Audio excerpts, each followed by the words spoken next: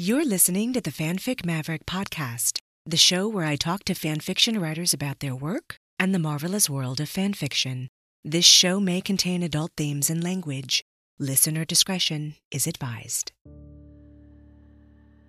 The following paragraphs are from a fanfiction story titled, "And You Can Have This Heart to Break," Chapter 2, by today's guest fanfiction writer, Chash.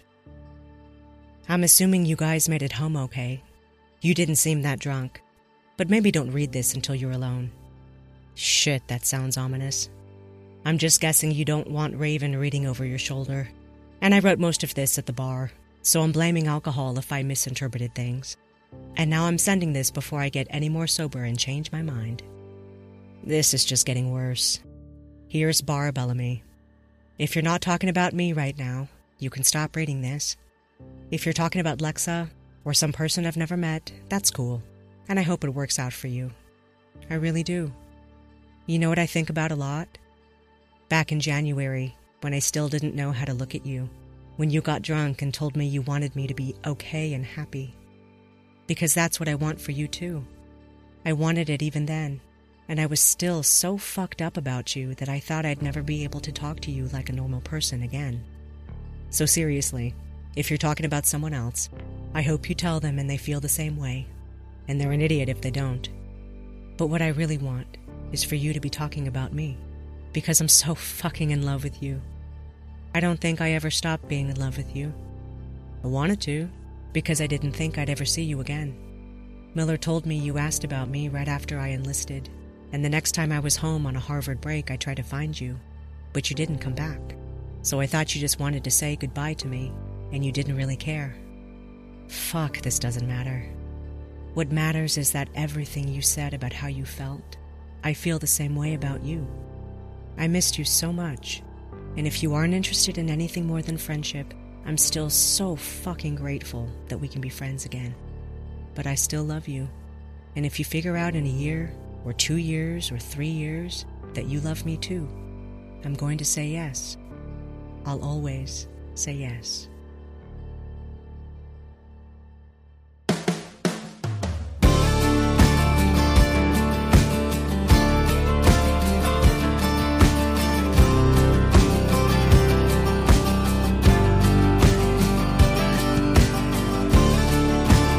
To the north, south, east, and west 4 corners of the world, greetings from the wild, arid desert of the American Southwest.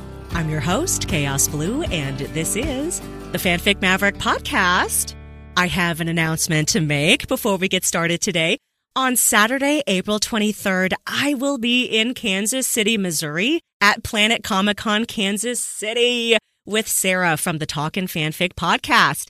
We will be hosting a panel together called Why Fanfiction? How Transformative Works Contribute to Fandom Culture.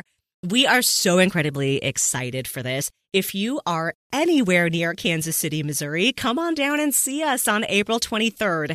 We'll be presenting at 1 p.m., so come on down and see us. Watch out, Planet Comic-Con Kansas City. The Maverick is coming to town. Our special guest fanfiction writer today is Chash.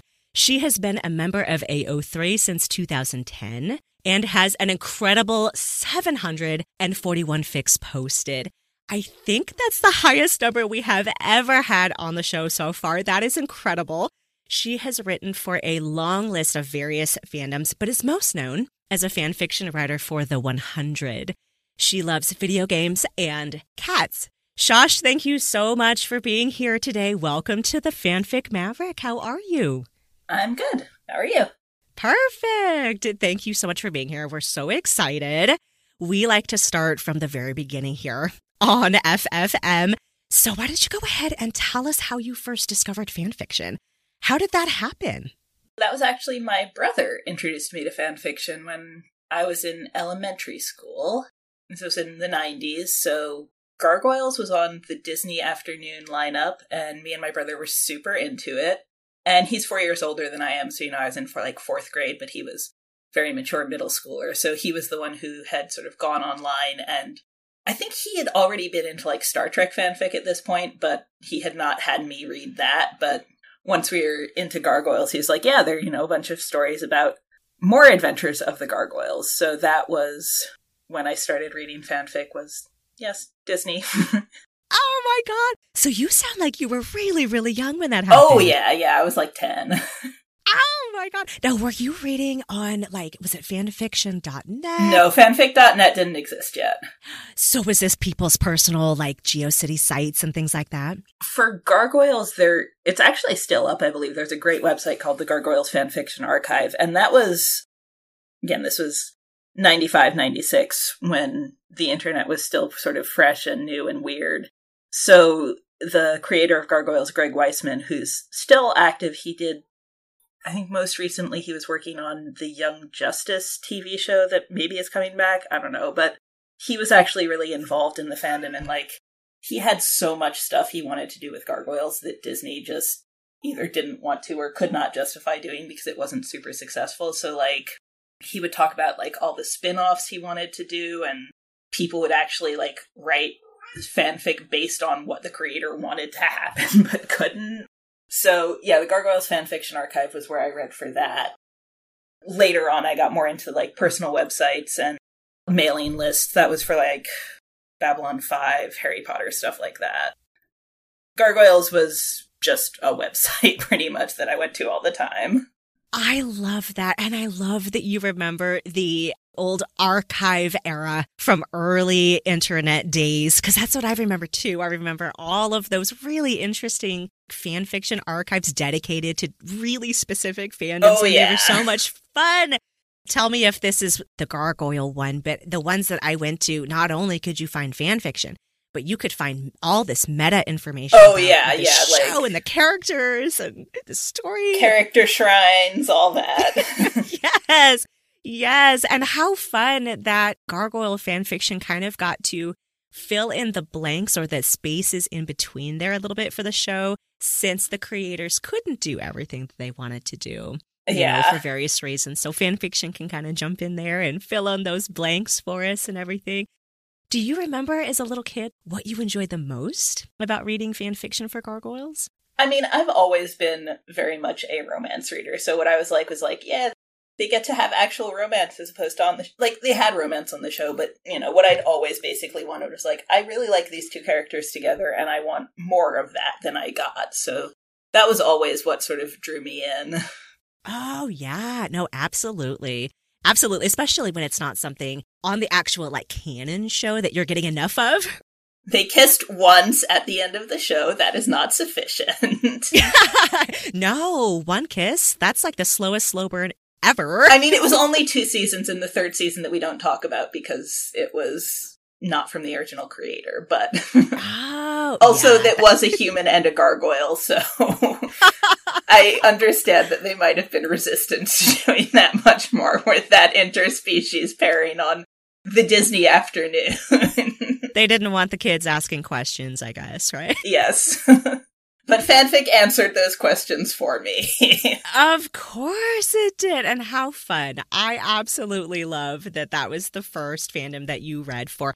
Now, being so young, discovering the reading of fanfiction, were you also young when you wrote your first piece of fanfiction?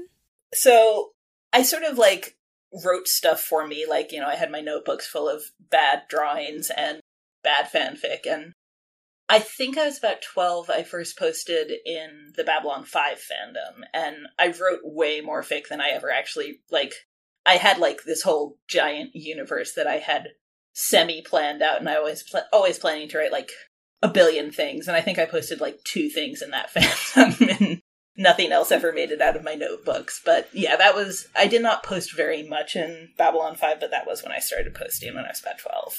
It sounds like you did a lot of world building in that fandom, like headcanon world building? A lot of headcanon, yeah, like it wasn't good, but I did do it.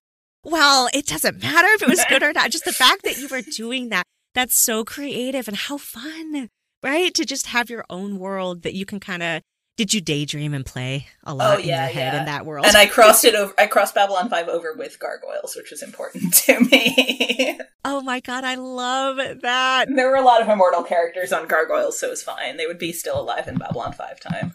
Of course. And gargoyles in space. How cool, right? Yeah, what's not to love? Oh my God. I love, love, love that. That is amazing. And how fun.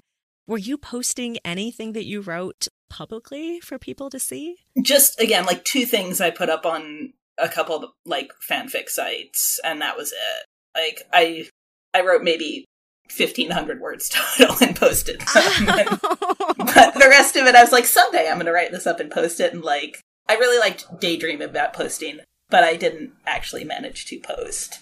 Yeah, no, and you're not alone there. I think a lot of people did that, in the 90s and the 2000s. It was kind of even now, it's way easier to think about how great it's going to be when you post this fic once you finish it than it is to actually finish that fic that you're trying to post. Oh, of course. Of course. It's so much more fun to think about it and daydream about it than actually do it.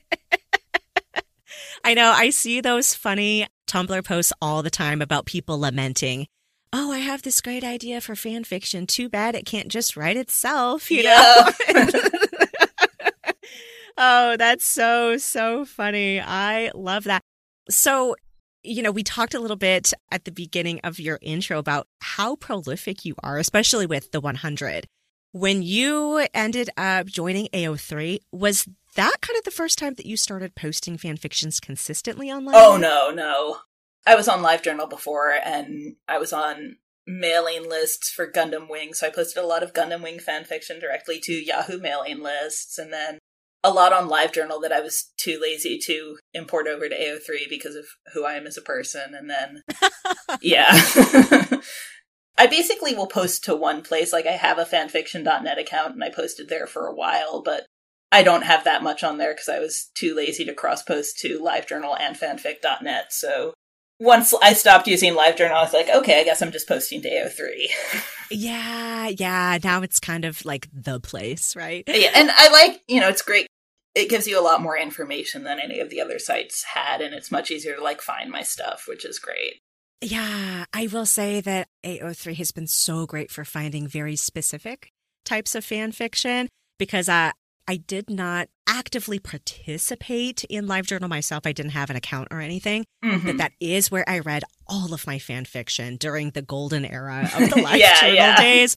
And it was so hard to find what I was looking for because I was very specific what I was looking for. And so all I knew how to do was do these like random Google searches and hope that something on LiveJournal would just pop up, by magic. Yeah.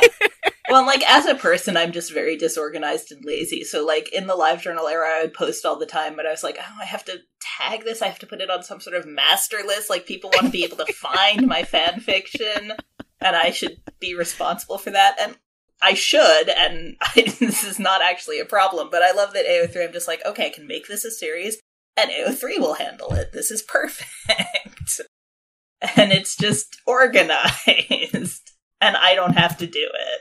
That's exactly the word that came to mind is organized. Like, at least it's easier to organize, right, on the archives. So, but I do remember LiveJournal fondly. Me too. Yeah, like, LiveJournal had some great stuff, and it's a shame that it's impossible to find again. Oh, I know. And then with all the purges, a lot of the stuff I remember reading, it's just gone now. It doesn't even exist. Yeah, it's a shame. So, it is a shame. So I appreciate that AO3 is here to actually back up old archives and does a lot of great archival work, obviously. They do. And what a wonderful thing that we can try to save as many works as we can. Because, they get out there and they just disappear for lots of different reasons. So it's always good to be able to back them up as much as possible. So now going along with this whole like fan fiction meta thing, I love talking about fan fiction as a whole, as a concept. So what makes it unique and compelling to you personally?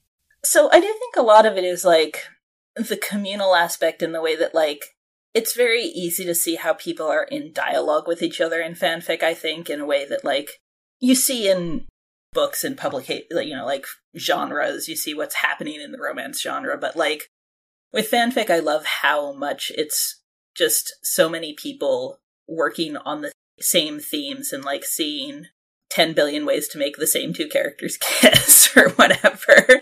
And I think that's really cool is that, we're all working from the same starting point and just seeing how different people roll with that. And, like, even, what different people like to write based on the same canon and even the same pairing. But that conversation and that diversity and all the things that come out of it is really cool to me in a way that you don't get many other places. Like, we're all almost working from the same prompt, but going a billion different directions. I love how you describe it as a conversation. That is beautiful to me because it sounds like you're describing the interactive nature of the fan fiction community, where you're right, we all start at this one starting place of canon or at the same prompt. And then it's like this big bang explosion, right? Where the pieces go 1,000 different directions out into the universe, and they're all beautiful and just amazing to watch. It's almost like this living thing. Yeah, and, someone will write something and another author will be like, oh, that's awesome. I would really like to write something similar. Or someone will write something and they're like, man, I hate that. I need to push back against this in my own petty way. And both of those are sort of equally charming to me. Yes, it goes back to that conversation thing that you mentioned, because it is this back and forth conversation that we're having, even if it's not direct. Yeah. It's still in the subtext and the context and between the lines. And I love that. One thing that I failed to mention at the beginning of everything is, Chash, I was contacted by one of your fans, your readers, who said that you were just amazing and they wanted to see you come on the show. So because of that, I got some insider information about you that I hope you're okay with me bringing up here, because I just thought it was so amazing. One of the things that your fan told me about you is that you met your wife writing fan fiction, which I think is so incredibly amazing and awesome because look. I've been single for a year now, right? And it is my secret dream to find a adorable gentleman or a beautiful woman or a lovely non-binary person in fandom to be mine. And I have to know how you pulled this off, my friend. Like, tell me your secret. How did you do this? Yeah, I'm not sure this is something that's easy to replicate, but I can tell you about it. So yeah, I did meet my wife through fanfic. She actually started reading my stuff. The fandom I was in before the 100 was Tamora Pierce's Tortal fandom, where I wrote like one really long fic and then a few small things. And I'm like, okay, I've got what I need out of this. So she had been reading my Tortal fan fiction, and she was already in the 100 fandom when I got into it. So when I started posting, she was like, oh, hey, that's awesome. This is, that author I like. She actually was talking to one of her fandom friends, and she's like, oh my god, this author I really like is posting a fic for the 100. And her friend was like, okay, cool, I'll just follow her on Tumblr. And my wife was like, you can't just follow her on Tumblr. And she's like, well, I did, and she followed me back, so you could probably do it too. And she eventually did, and I did eventually follow her back. And then it was, like 6 months or so into me posting fics, I was feeling, I think, annoyed and missing LiveJournal Friends Lock, where I could complain about things that frustrated me without putting it on blast in the way that you have to when you post it on, Tumblr. Yeah, sure. Yeah. So I was like, I just put up a Tumblr post that was like, I need to vent about something. Does anyone want to connect on GChat so I can vent to them? And one of the people who responded was my wife, and we connected on GChat. And that was in the end of August 2015, I believe. And we have talked every day since then. So once we started talking, we just didn't stop. And so she was at that time in Chicago, and I'm in the Boston area. So, we were separated by hundreds of miles. Hundreds of miles.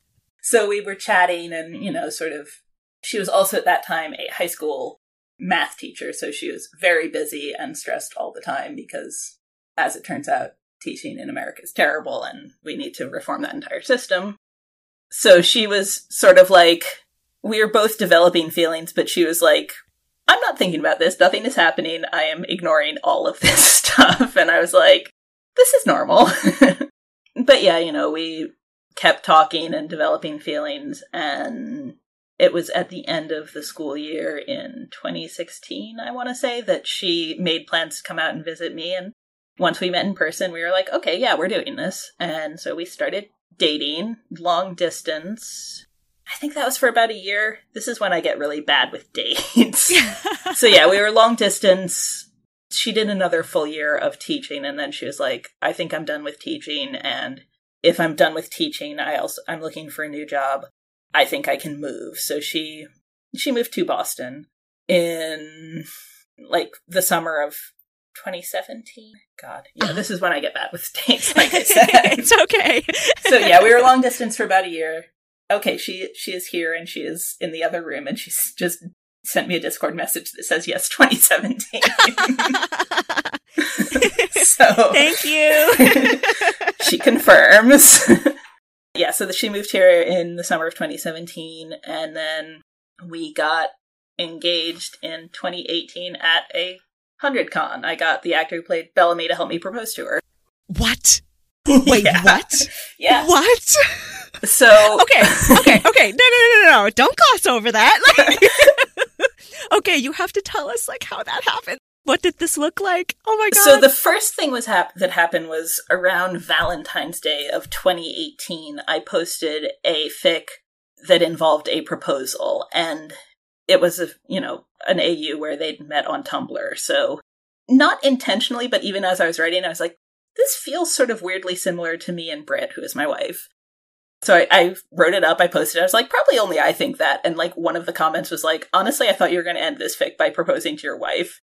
Or to your girlfriend. Like, and Britt was reading the comments, and was like, honestly, I also thought that. And I was like, I thought about it. Before that, we had both been sort of like, we don't care about getting married. This isn't something that has ever been a priority for either of us. But after I posted that fic, we sort of had a conversation where she was like, I wasn't upset when I thought you were going to propose. And I was like, yeah, I was kind of, cool with it too. And so you're like, well, maybe we're actually going to get married sometime. Then I was like, God damn it, I should have just done it then, because then it would be, I had that opportunity, and now I have to come up with something else. And so, coincidentally, there was a very, very sketchy con that had been, like, posted about in January that was going to be the 100 only in Boston, but it had, like, the worst website I'd ever seen. It looked like a scam. Oh, like really sketchy. And... Yeah, it was so sketchy. And they were like, yeah, we've got the actor who plays Bellamy, we've got the actor who plays Kark, we've got all these people, they're all coming, and, it's real. And, like, some of them posted about it on Twitter, I think, so we're like, this looks real, but also, I've been in fandom long enough. I've seen a lot of cons that want to happen and just don't, and they do not actually have a plan. And so you're like, okay, well, it's in Boston. We can afford to, get the basic tickets and buy some autographs, and it very well might not happen, but whatever. We have enough that we can afford to bet on this if they fold and don't give us refunds. So that was coming up in March. And, like, against all odds, like, everything, it seemed like it was continuing to happen. We're like, okay, so maybe this is real. And so... my wife does not like meeting celebrities. Like, she likes going to cons and, like, seeing people and hearing them tell stories, but she doesn't like actually going up for autographs, but she wanted one. So we were like, okay, well, I'll go up and get the autographs, and then you can meet me after. So I was like, well, if she's not going to come with me anyway, I could just get our autograph and ask him to, sign Britt, will you marry Chash? Which is... And it was so stressful in the days going up to that, because, like, I still wasn't sure the con was going to happen. What we were getting signed was one of our friends, Wendy, does a lot of cool fan art. And so we'd had her, send us one of her prints that we wanted to get him to sign. And it just wasn't coming. Like, it was lost in the mail. So I was like, we don't have the print. We don't know if this is happening. Like, I went to Staples and just printed it myself, and then I got home and Britt was like, I was thinking I might actually want to come up and get Bob's autograph with you. And I was like, oh. So, like, oh, shit. I was fully prepared to just be like, listen, if you really want to come, you can, but I was planning to do this. But in the end, all I said was like, I really didn't think you were going to want to come up to Bob with me. And she's like, okay, then I won't. And I was like, okay. But, like, I'm not a great sleeper, but the night before that con was the only time in our entire relationship that I was tossing and turning so much that, like, I woke her up with it. Oh, you were so nervous. I was so stressed. So yeah, I did go and I had him do it, and he was like, "Are you sure?" And I'm like, yeah, trust me, bro. There were some people who knew me behind me in line. They're like, "You guys looked so friendly, like you were patting him on the back." And I was like, "Yeah, I was reassuring him that I wasn't destroying my relationship." So he's like, "Okay, I'll do it." And then I was so nervous, I, like, left the line, and Britt doesn't really like, public stuff, so I knew that even though I was proposing at this con, I didn't want to do it where, like, anyone would see her reaction. So, like, I was walking away, I was like, "Come to the hallway with me." And she was, like, so worried. She was like, "Was he mean to her?" She was like, "I'm gonna have to go fight him, aren't I? Like, she's so upset." She was, like, fully prepared to go back and fight Bob Morley. I'm gonna throw hands with Bob. She was like, "If he did anything to hurt you, I swear to God." But so I just took her out into the hallway where no one was, and I was like, I showed her, and she, it was a proposal. She got very emotional and was very happy, and she said yes. And then we decided we went and actually bought, the only thing we'd bought was the Bob autograph, because we were like, well, we don't know if this is happening, and this is the thing we want most. But we went and bought an autograph from Eliza as well, because it was, Bellark fanfic. So we got her to sign it, and then we also got, paid, like, whatever it was to get a selfie with Bob with both of us. So, and he was like, "Oh, I'm so glad that worked out." He was nervous. He was sweating bullets there for you. I mean, yeah, he was like, "I really hope." So I was like, "We'd better go back and tell him." So we did. So we have, the selfie of him, and he hugged us both, Britt says, on Discord. He did. He was very happy for us. And we have that, the fan art with both their autographs framed on our wall.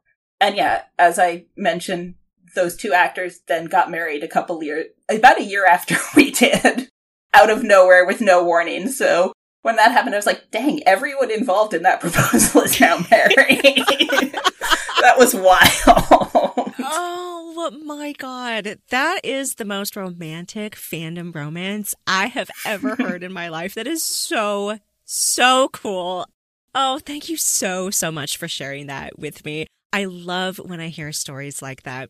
You were talking about the connective, interactive nature of fan fiction, and I agree that that's a huge, beautiful part of fandom communities and fan fiction communities. And then to take that, a step further and to find love and romance, it makes my heart so happy. It's nice, yeah. Oh, that is so, so cool. Well, even though it's been years since all of that happened, obviously, congratulations to you both that it worked out. And I love that proposal story. That is the best proposal story. I was very proud of it. It went very well for us. It went very well. We were happy. It is always kind of weird to, like, tell non-fandom people about it, where it's like, listen, you're going to need a lot of background and you're going to be real cool about it. But they're like, what? I don't get it. Yeah, but whatever. It's fine. You just got to judge how much of the background to give people. Exactly. No, that is so, so cool. And I love, love, love that. So it sounds like, based on this story, you have somewhat of a background, right? Let's say with the 100. I know before the show we were talking a little bit about the different seasons. All my anger. Yes. There's so many feelings about it, right? Oh, God. Go ahead and tell us how you first got into the 100. What did you find the most interesting about it? So I'd been hearing about it. I started watching in 2015, which was just after the second season wrapped. And the second season was like when they started getting a lot of like good press from actual media stuff. They were like, oh, this show on the CW might actually be good.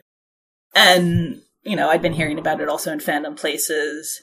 That was when Clark and Lexa was the big pairing, which I was curious about because, I'm bi, so I like female pairings, and I heard that Clark was canonically bisexual, which I'm always into.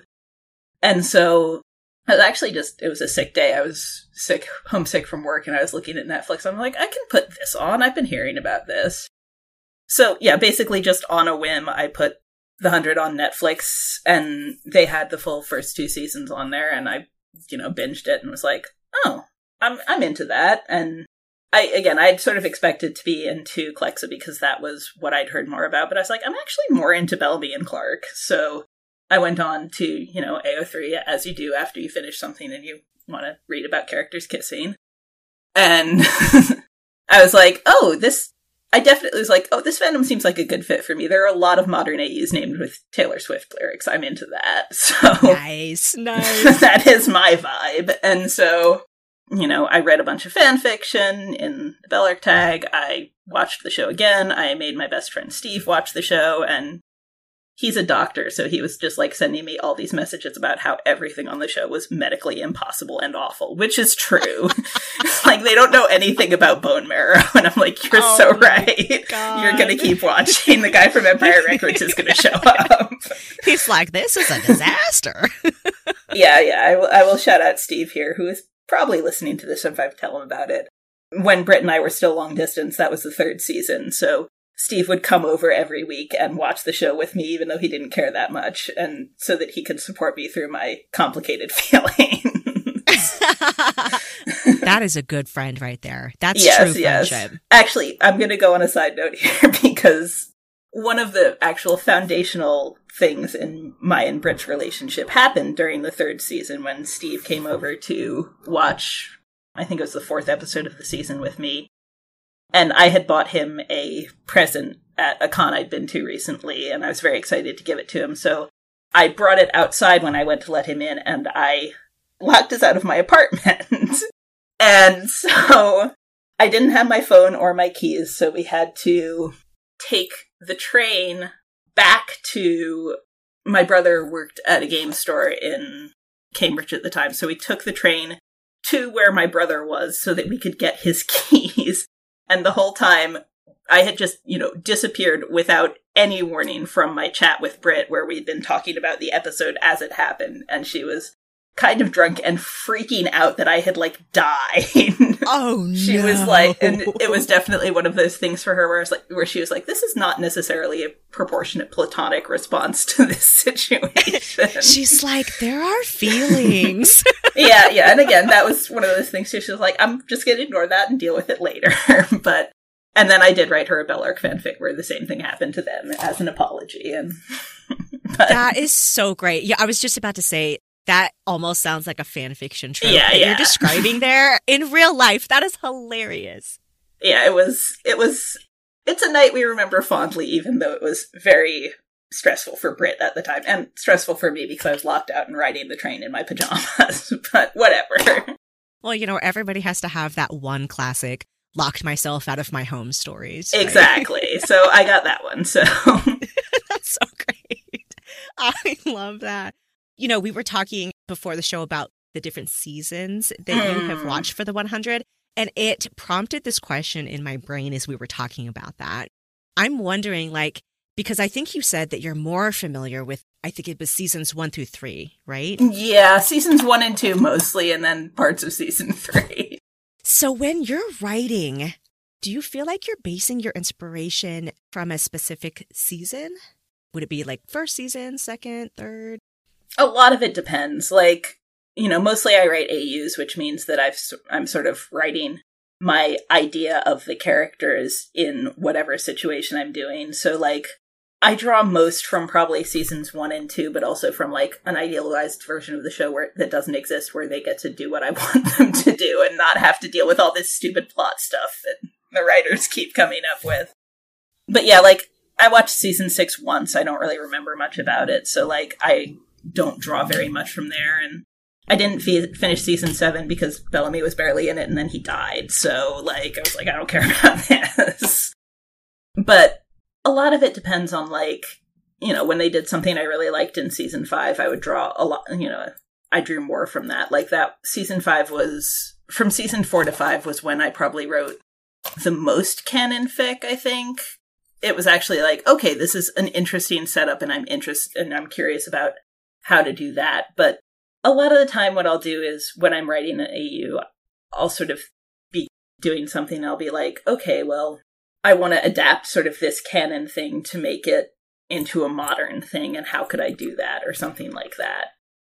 I'll do that from basically all the seasons. But the characters, I think, I just reject anything that I don't like that happens in canon. So if I'm like, okay, I don't like this characterization choice, I'm just going to ignore it. That's also a beautiful thing about fanfiction. The writers were wrong to do this, and I don't have to deal with it. Yes, yes. I had one writer describe it like this.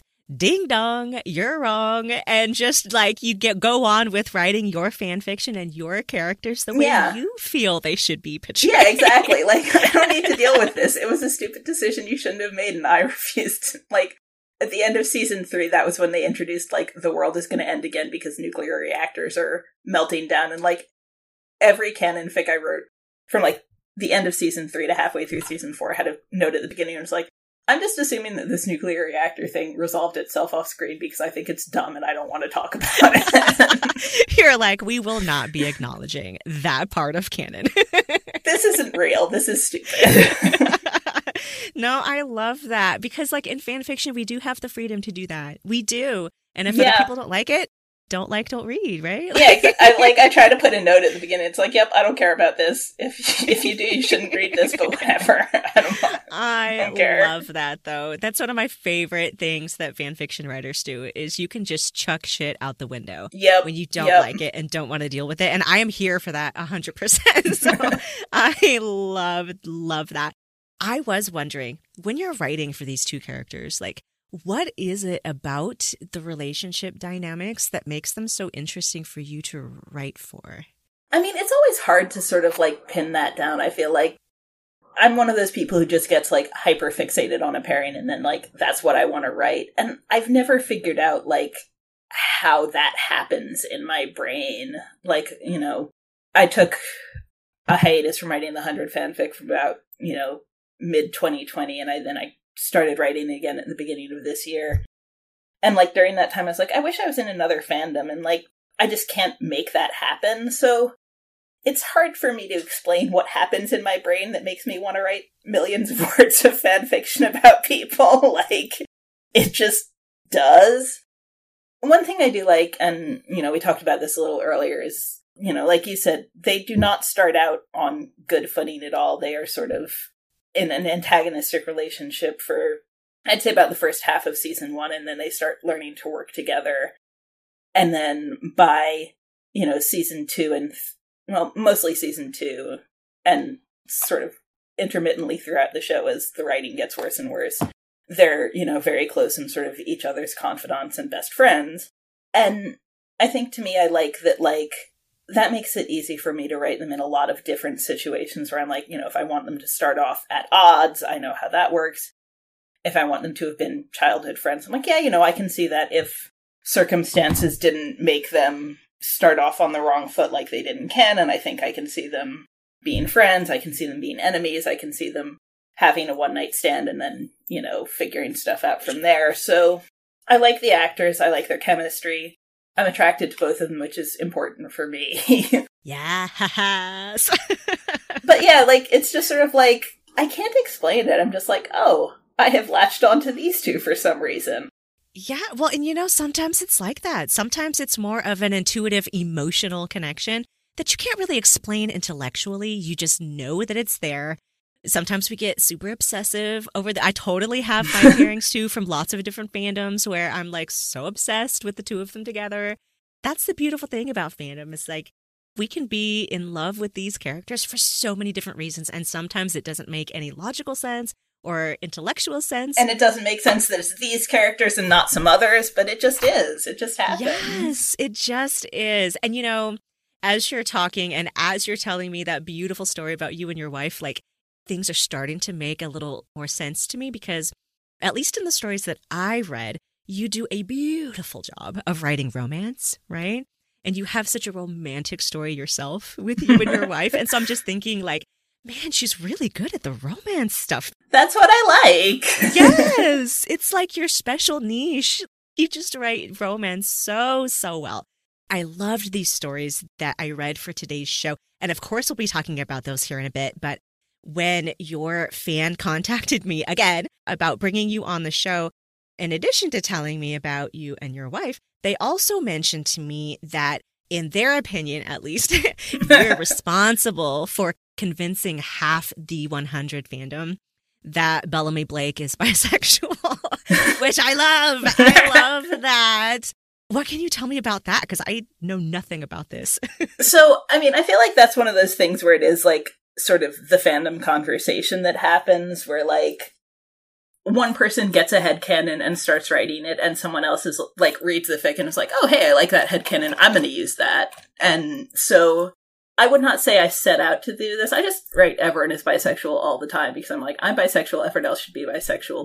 This is my calling, is just to write everyone bisexual constantly. The two things that I sort of think of as my Bellamy Blake brand are, I guess, the number one thing is that I always have him wearing glasses, and I've stated that if I do not specifically say he's wearing glasses in a fic, you should still assume he is. Just like 100% of the time. If it's not mentioned. Yeah, Bob Marley wears glasses a lot, which I really appreciate. Thanks, bro. You're helping me out here. He was wearing glasses when I proposed to my wife, in fact. I was very happy about that. Oh, yes. Yes. Way to take one for the team there, Bob. You couldn't have known, but I appreciated it. So yeah, to me, if you asked me what my number one contribution is, it was that I was aggressively about Bellamy Blake and glasses. But I was also not the only one, like, that was popular. But yeah, I did start writing him as bisexual probably about a year into the fandom. I wrote one story. I thought about having that as the one we talked about here, actually, which was a sort of soulmate AU universe. It was one of those soulmate AUs where, like, when you turn, I think I made it 18, your soulmate's name appears on your body. And I was like, that one's kind of funny for them because they both have the most gender-neutral names of all time. They could see those names appear and be like, what the hell? Yeah, like when I was watching the show, my brother was like, you could tell me either of those characters with their first name was any one of those four names and I would just believe you. And I'm like, yeah, but like, you cannot tell which one of them is Bellamy and which one is Clark because neither of those are names that have any particular association with them. So I was like, I want to write a fic where Bellamy assumes that his soulmate Clark Griffin is a guy and sort of works through what he feels about that. And obviously how he feels about that is, I'm cool with being bisexual. But that was the first fic where I really explored it, and sort of once I'd written that and sort of had him go through the process of becoming bisexual, it sort of, I had also worked through it, and I was like, okay, that's now a part of how I write Bellamy, is he has thought about it and is bisexual. And so I just put that into my fics, not all the time, but I just like talking about bisexuality, so I do it a lot. And then the headcanon spread like wildfire. Well, one thing about writing a whole lot of fics is that it means it's a lot easier for you to get your ideas out there because it's harder to avoid you. Yeah, I was going to say with the numbers that you've exactly, like I can just push that narrative if I want to. No, I think that's so awesome. And I love, oh my gosh, as you were describing that AU, I love the concept of doing the soulmate AU as context for Bellamy exploring bisexuality that way. In that context, I think that's so beautiful. I love, love, love that. So that is super cool that you had some contributions there to the fandom headcanon as a whole. I think that's just so, so cool. Like I said, you write beautiful romance pieces. And of course, I feel like that's kind of the heart and the core of these 3 fan fictions that we're going to be talking about today. Well, I guess the first 2 are, well, the last one is more of a series, but we'll get to that. We'll get to that. The first one that I read from you was And You Can Have This Heart to Break, which I understand is a persuasion AU. So tell us more about that. What inspired this fic? So this was a lot of fics that inspiration is generally someone sent me an ask on Tumblr, and I'm like, sure, I'll do that. So I did get an ask on Tumblr for this, and I had actually not read Persuasion. Like, most of the time when I get into Austen novels, it's because my parents had shown me one of the movies of them first, and I was like, okay, I'm into that. So, Pride and Prejudice, Sense and Sensibility, Emma, we watched all of those as a family. there just wasn't one for persuasion, I guess, that either my parents liked or rented or whatever. So I'd heard a lot about it, and I knew that it was a lot of people's favorite, but I hadn't actually experienced it. So I got this ask that was like, I think this would be a good fic. You should write this. And I was like, I guess I'll go read the Wikipedia article, which is what I usually do when people ask me to write fics based on stuff I haven't seen. And sometimes I will write fics based entirely on a Wikipedia article and just live with it. Yeah, Cliff Notes. There's something to be said for that. Usually that's when, like, I would do various things where, like, you know, I'd write stuff for charity, or I will fill every prompt that you send me for this or whatever. And so if people sent me prompts for stuff I wasn't familiar with, I'd just like, okay, Wikipedia, and we're just gonna riff on that. But I decided I did actually want to experience persuasion because I liked the sound of it, and because I was like, well, I really should read this, actually. Or listen to it on audiobook, which is how I read most things these days. So yeah, I got the audiobook, I read the Wikipedia article, and I was like, okay, this could be cool. And I decided, I really do love modern Jane Austen retellings. Like, Clueless is one of the best movies of all time, I don't care. And even something like, you know, Bridget Jones' Diary, which is riffing on Pride and Prejudice, I really like doing that. So I knew that I wanted to write a modern AU, both so that I didn't have to care about historical accuracy and because I thought it would be cool. So my friend Erin is an English professor, and she's also into Bellark, so we sort of talked about it a bunch on GChat, and, like, I would send her ideas and be like, okay, well, here's this in the novel, this is how, you know, I could adapt it for a modern AU, like, these are the sort of important points that I want to hit, these are the things that I don't care about as much, and that's sort of how I always do AUs of, like, this kind, where I'm, like, riffing on, especially a canon I'm familiar with, where I'm like, okay, this is the stuff that I think is important to the work, this is the stuff that I think is important to this pairing in particular, and this is the stuff that I don't care about and we're going to replace with other stuff. I love that so much. You know, I could tell by reading all of these fictions that they felt very carefully planned to me. Oh, they're not. And maybe it's just that you just have this really natural talent for this, but, like, as I was reading each scene, to me, it had a purpose. It showed exactly what you were trying to portray and the emotion that you were trying to portray, and just the right amount of information that we needed to kind of, you know, get along with the story and stuff. And I thought, oh my God, like, this is so tight and just good. I loved it. The fact that they start out as really young, you know, in this story, yeah. I think Clark is like, what, 17? 18? Yes, yeah, she's 17 to 18.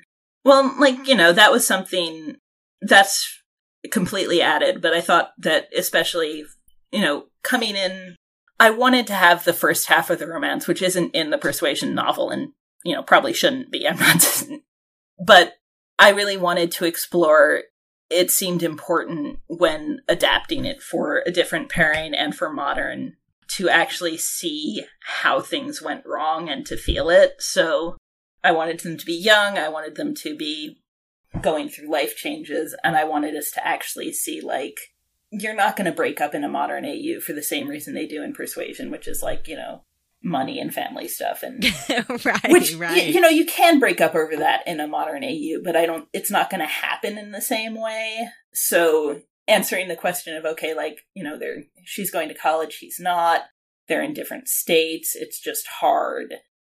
I needed to know what that happened there, and I realized that the audience also needed to see it. Yeah, well, it was perfect because I remember being young, I remember being that age, and at that age, you're just so transient with your life, you know, because like you said, you're going to college or you're starting a new job, or a lot of us are moving to different states and getting our lives started, and it's just a very transient part of growing up as a young adult. And I feel like a lot of us in real life have had those situations where we did end up ending relationships in that time frame of our lives just because the timing was wrong. Mm-hmm. Or we didn't know how to navigate certain issues very well because we were just so young and inexperienced and didn't have the maturity yet. So I love how in this story they end up reconnecting much later when they're older and more stable and have been able to grow up and mature a little bit and have that life experience under their belt, and then able to come together as new, improved people, I guess you could say, you know? As I said, I talked to my friend Erin about this, and like one of the things that she pinpointed as the joy of Austen's persuasion is that it is about you had this terrible breakup and you meet up with this person again and you're telling yourself that they cannot be as good as you remembered, and then it turns out they're better, and it's agonizing because you think they don't want to get back together with you. But like, that's what's great about persuasion, and, you know, about that sort of persuasion mold, is that it's like, ugh, I'm seeing you again, and you're hotter than you used to be, and I want to hate you, but I can't because you're still awesome, and I still like all the things I liked about you before, but you've actually, like, grown up and become an even cooler person, and it's the worst.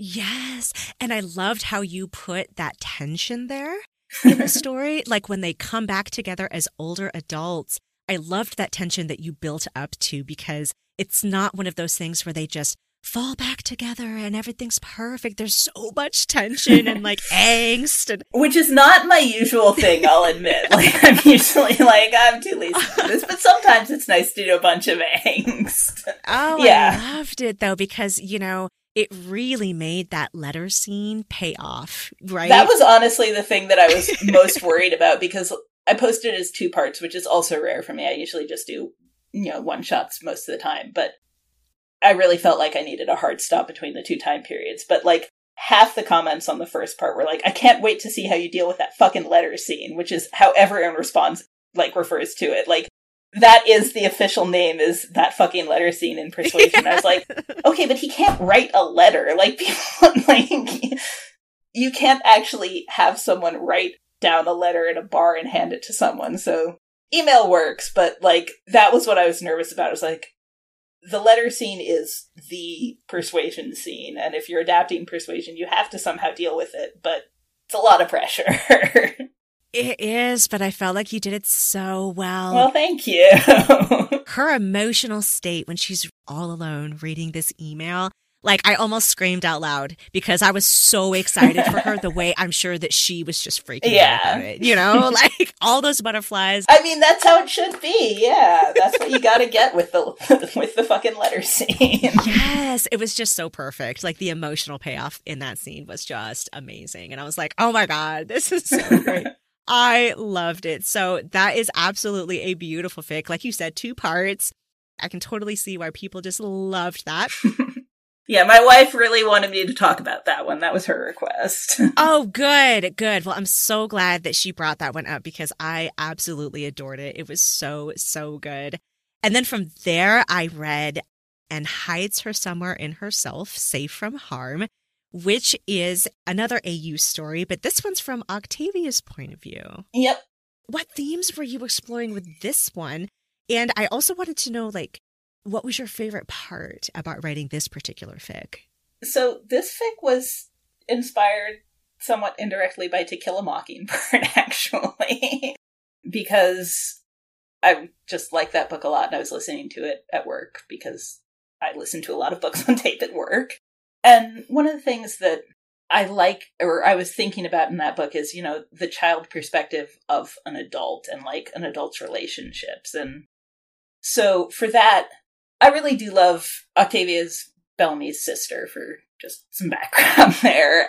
And they have a super weird relationship in canon.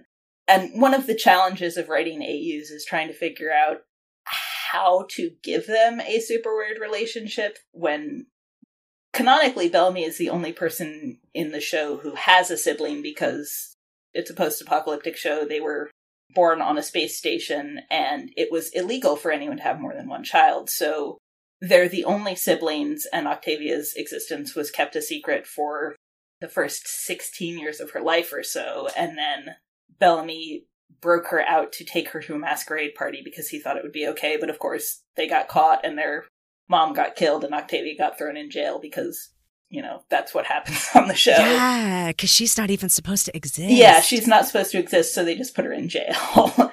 And so that's, again, something that can be difficult to figure out how to cover in a modern AU where none of that would ever happen. But their relationship where, you know, neither of their dads was in the picture, Bellamy's both responsible for hiding her, but also, you know, it seems like their mom isn't around a lot and he has to take care of her.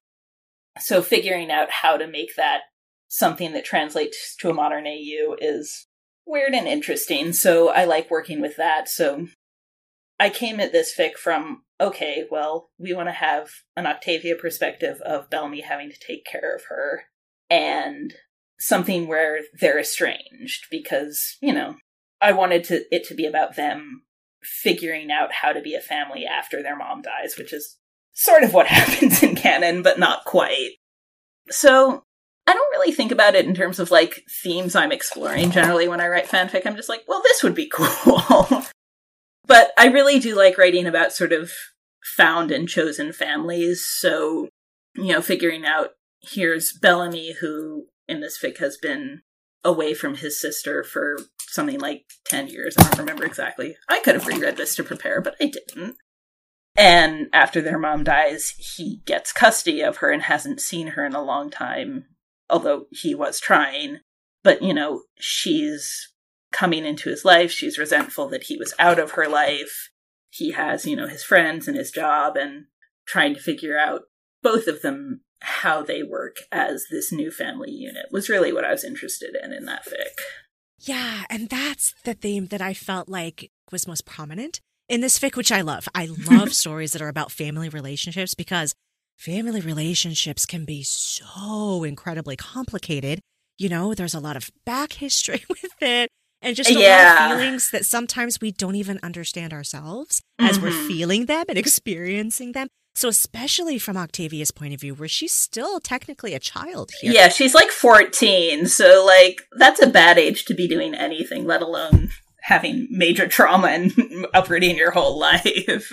It is, because your brain is still developing in that awkward space between, like, still a kid and becoming an adult. So it's this weird in-between space, and you're just not mature enough to really understand all adult, complicated, gray area concepts. So it was so interesting to watch her navigate these really complicated feelings that she's having. And I just really appreciated the care that you took to make sure that you gave her space to express those, and not necessarily resolve all of them, but just express them and acknowledge that they were there and be like, yeah, this is complicated. I love how she really wanted at first to be angry at her brother, you know, like she really wanted to be angry. And then she realizes, you know, at a certain point, hey, this wasn't his fault. You know, he did the best that he could. I did the best that I could. And we just had some really shitty circumstances. Yeah.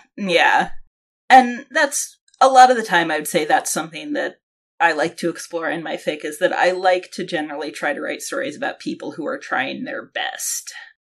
That means that I don't necessarily think I'm always the best at drama or angst, not because, just in general, that's not what I'm interested in focusing on. But you can get a lot of drama out of people doing their best in bad circumstances, like you said. So, like, I like to take the characters charitably, and then sometimes they're in situations where that's tough, and sometimes they're in situations where that's easy. Yeah, but there's stuff to explore either way. Yep. And I really appreciated that emotional exploration here, especially from Octavia's point of view. I wasn't as familiar with her character going into all of this, so I was just like, oh, this is so cool that it's from her POV.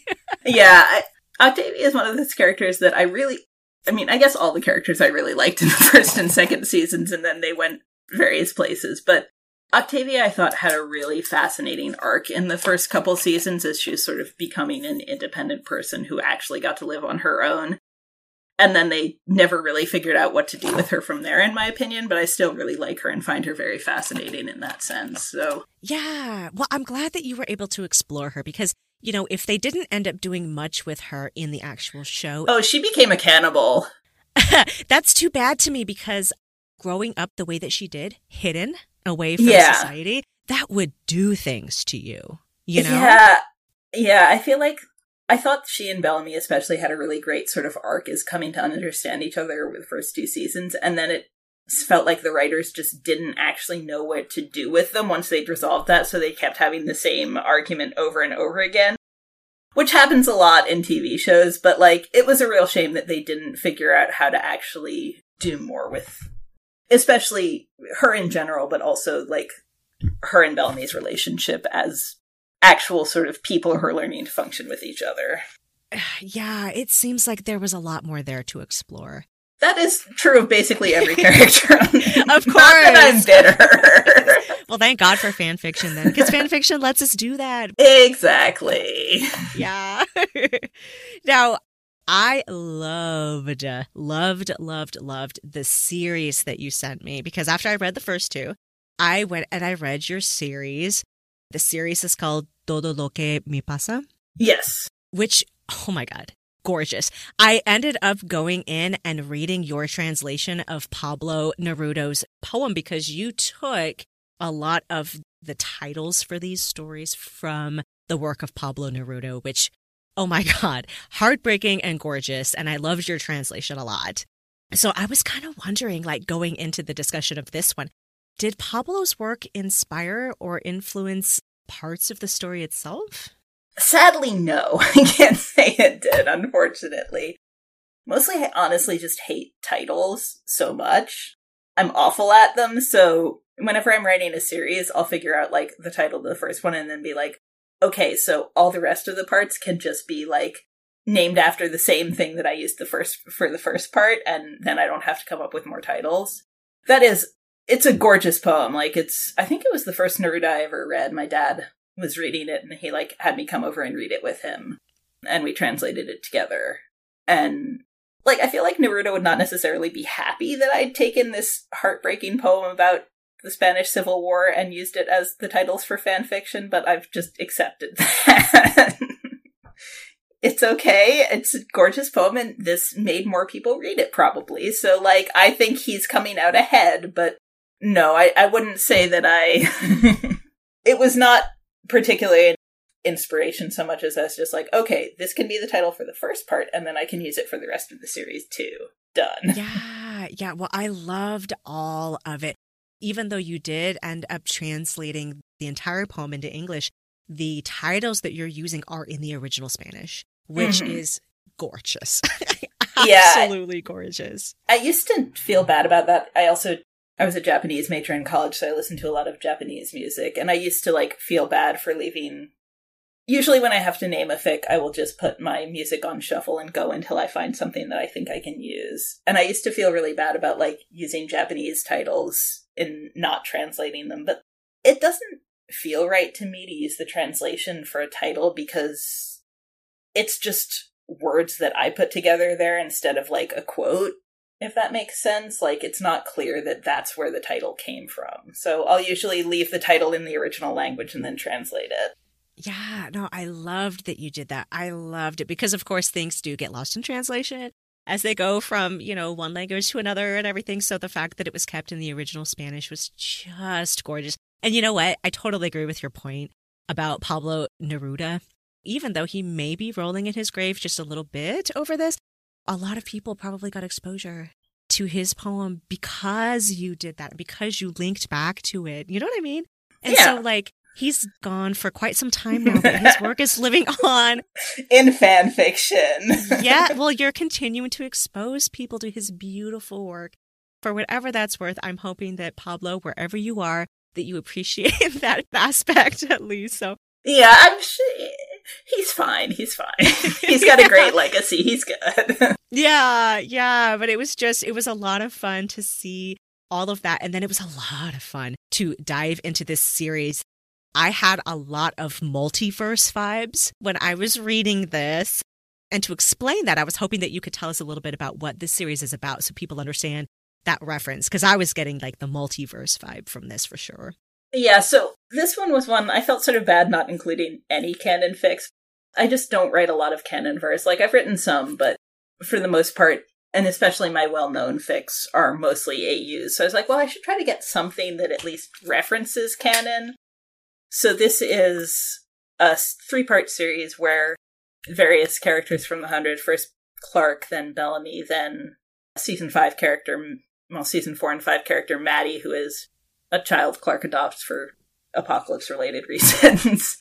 Basically, they are transported through unclear and never explained means to from canon to a modern AU or vice versa. So basically the conceit is that the Clark from the beginning of season 5 wakes up in an apartment that she shares with her roommate Bellamy in 2018 or whenever it was that I wrote this. I think it was 2018, yeah. I think it was. I have this one open. I could check. Yes, it was 2018. And she sort of processes that surreal trauma. And I think I originally was planning to write this as sort of more of a funny crack fic, where it's like, well, this would be super weird, and modern AU Bellamy would probably be weirdly attracted to feral survivalist Clark.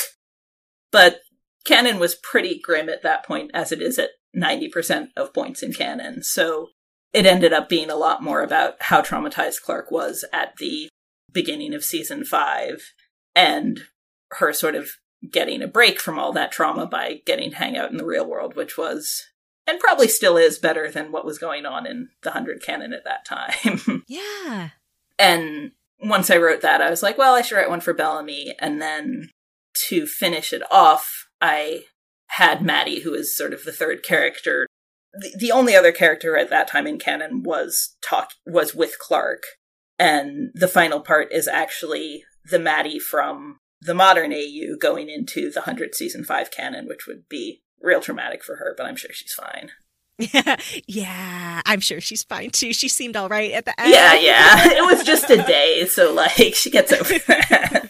You know, even though you have these traumatized characters kind of switching back and forth between multiverses here, I loved that you still included the romantic elements here. That's all I'm ever doing. Yeah, because you have like the Bellamy and the Clark from their times sort of trying to influence the relationship going on between their counterparts in the multiverse.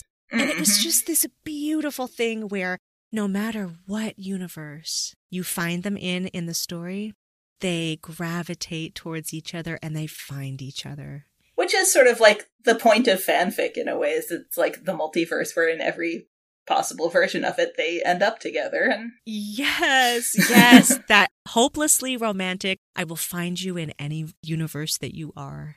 Mm-hmm. Which I just thought was so beautiful and so hopeful. So it was really, really cool to see those elements in this story. I loved it.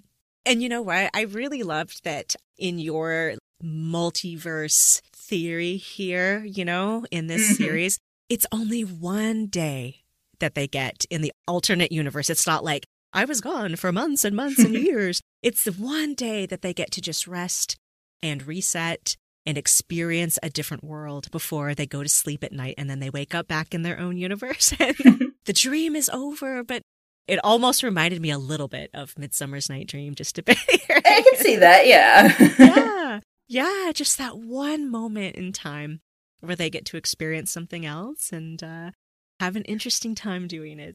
And then they go back to the crushing trauma. Yes, crushing trauma, but so creative. I don't think I've ever read any other multiverse fan fictions and all of the other fandoms that I happen to be in. So this was a treat for me because I was like, this is so creative and interesting. I love, love, love what you did there. So we were talking earlier in the interview here. You mentioned your writing process just a little bit when I asked you that planning question. So it kind of sounds like you're not so much a planner when not you write generally. Not generally. So what does your writing process look like for your fictions? So part of it is that I'm not like a formal planner, and that like I don't do outlines. I've tried to various times in my life and I'm just not good at them. They don't work for me. But a lot of the times when I'm not like writing or actively writing or able to write, I will be thinking about, okay, this is where I'm at. This is where the story needs to go. These are the things. Sometimes, a lot of the time when I'm writing a story, I'll like have a scene that I want to do, or like my starting off point will be, if it's not like I'm doing an AU version of Persuasion, for example, it'll be like, okay, I want to write a story where this happens. And then it's filling in, okay, well, where do we start to get there? What is the story actually about? Like, you know, what's surrounding this? What's the context? And so I think a lot about that but again, in a pretty informal way. And then I honestly I write. I just write things down chronologically, pretty much, is my process. I always write in order, and I always just go. No, that makes sense, though. I can see the chronological order of the story because, like I said, in all of these stories, I felt like the scenes that you put in are very chronological and just, I don't even know how to explain it. Just all I can say about it is I felt like every scene, every dialogue, every part in all of these stories seemed like deliberate and that they were supposed to be there. And it was just a joy. It was a joy to read. So that's interesting that you put them in there chronologically. I can absolutely see that. In general, I'm kind of like an impatient writer. For a long time, like, I struggled to write anything over about 10,000 words because, like, I was very much, okay, I want this to happen, this to happen, this to happen. That's the story. That's it. Whereas, like, I'll read other people's pictures. I was like, man, there's so much texture and other stuff in this story. And I really like that. I respect it. I think it gives a lot of depth, but that's sort of a struggle for me, is like adding scenes that do things other than just immediately progress from point A to point B to point C. And I've gotten better with it, or I've gotten better at sort of like making the scenes not quite as laser focused as I've written more. And like, I've gotten much better at writing longer things. But like the first time I wrote something over like 5,000 words, I was like, this is a huge accomplishment for me. Or 50,000 words, but also 5,000 at some point in my life. That must have felt so cool, though, to get to that point where you could do that.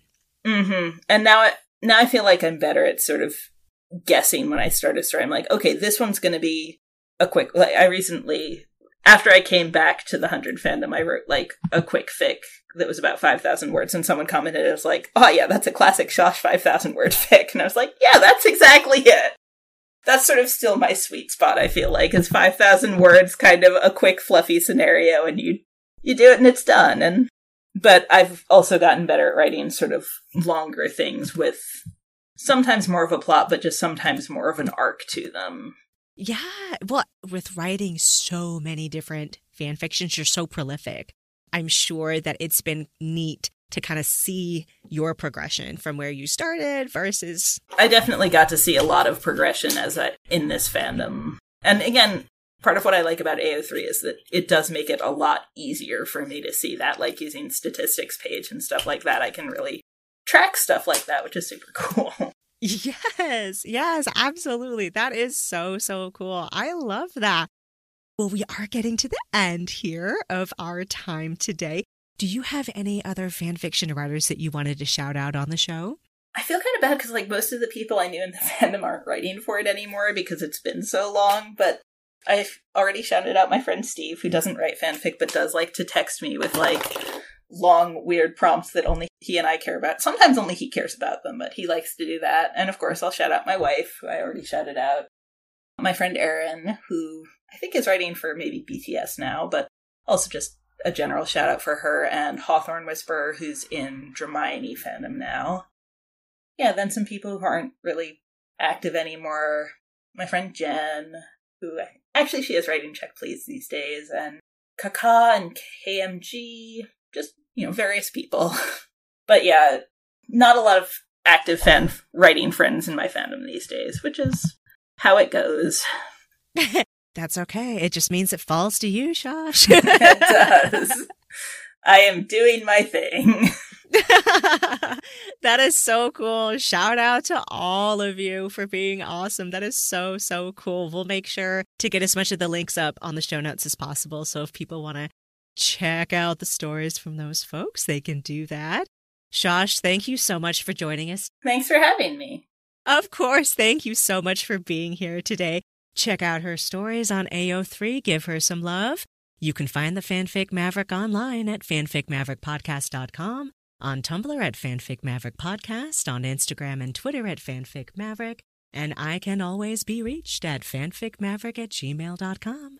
Thank you all so much for listening. Don't forget to subscribe, and I will see you next episode. In the meantime, keep on rolling.